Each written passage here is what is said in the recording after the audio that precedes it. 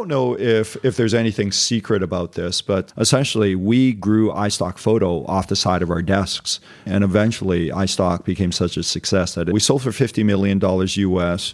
And this is something that's burned into my mind. A few years later, they were doing about $300 million worth of revenues. The company would have been worth a few $billion. We didn't have that billionaire mindset. Welcome to the world of angel investing. Built by Angels is a new podcast series that will guide you on the road to venture capital, scale, and growth. I'm Claudio Rojas, CEO at NACO, the National Angel Capital Organization. For over 20 years, NACO members have pioneered angel investing in Canada. We represent 4,000 angel investors across the country that have invested $853 million into over 1,400 companies. The NACO membership network includes leading innovation and entrepreneurial hubs around the country, collaborating with us to connect our angels with their entrepreneurs. We're here with Patrick Lohr, Managing Director at Panache Ventures, based in Calgary. Patrick, thank you for joining us. Absolutely. We have a ton of material to cover. You have a tremendous amount of wisdom, how to found and build a company that's scalable, and how to scale the ecosystem, how to unlock capital, how to run a venture fund. Why don't we start with your background? You started your career as an entrepreneur. You co-founded iStock Photo. So maybe give us a little bit of background there. Yeah, so maybe I can even start before that, Claudio, in that when I went to school, my first year of university, I pulled a 1.58 GPA.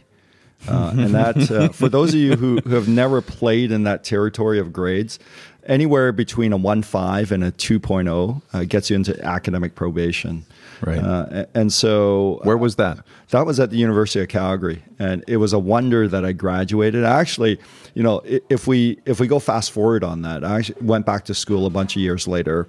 And when I was paying for my own education, I got my MBA and I had great grades. And for me, schooling really taught me the lesson around passion for what you do. I just didn't have passion for what I did in my first year of university.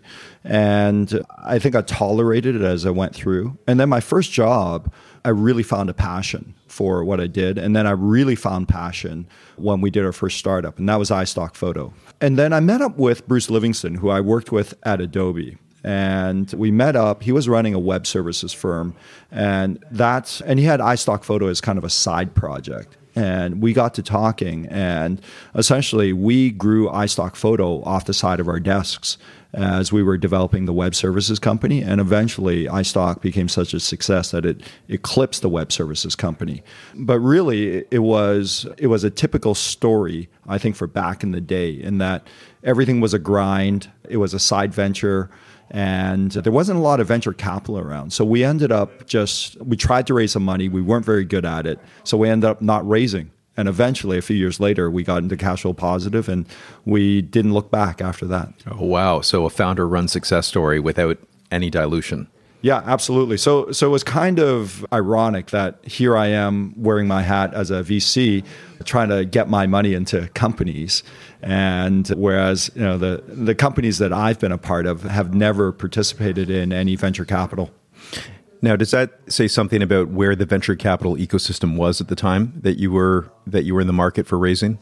I think at that time in Canada, yeah, it was early. I think the US had hit a certain level of maturity, but we were really just unsophisticated. I don't think we would have had the right pitch. I don't think we knew the right environment.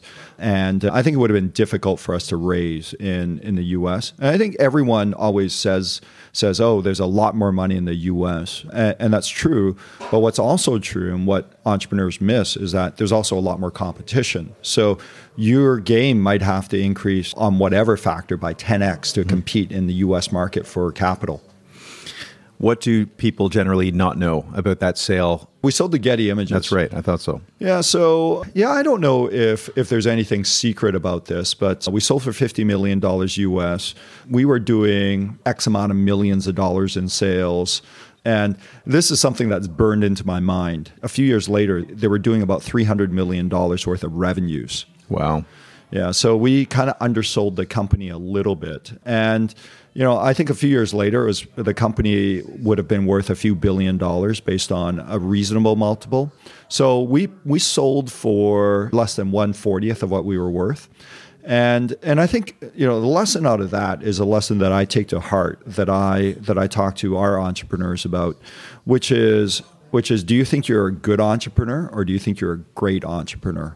And we went out and we created a company and we thought it was a great company, but we never thought we could make it absolutely amazing. We didn't have that billionaire mindset. We didn't think we could build a company that big. And when somebody put $50 million in front of us, we kind of thought, well, this is the best we'll ever do. And I think that's emblematic of the Canadian attitude, which is we're a little too humble. We don't think big enough. And even when we have something huge, we undersell ourselves. So I wish I had that coach on my right-hand side kind of saying, hey, Pat, we think this is peanuts. You ought to go for something big. Right. And that's the voice that I play right now in this ecosystem, is get out there and making sure that if we see $1 billion potential in our companies, that we push our founders to get there. Ultimately, it's their choice, but I want to make sure that they're not underselling themselves like we did. Stay tuned, subscribe, and join us on this exciting journey as we transform ordinary listeners into extraordinary angel investors.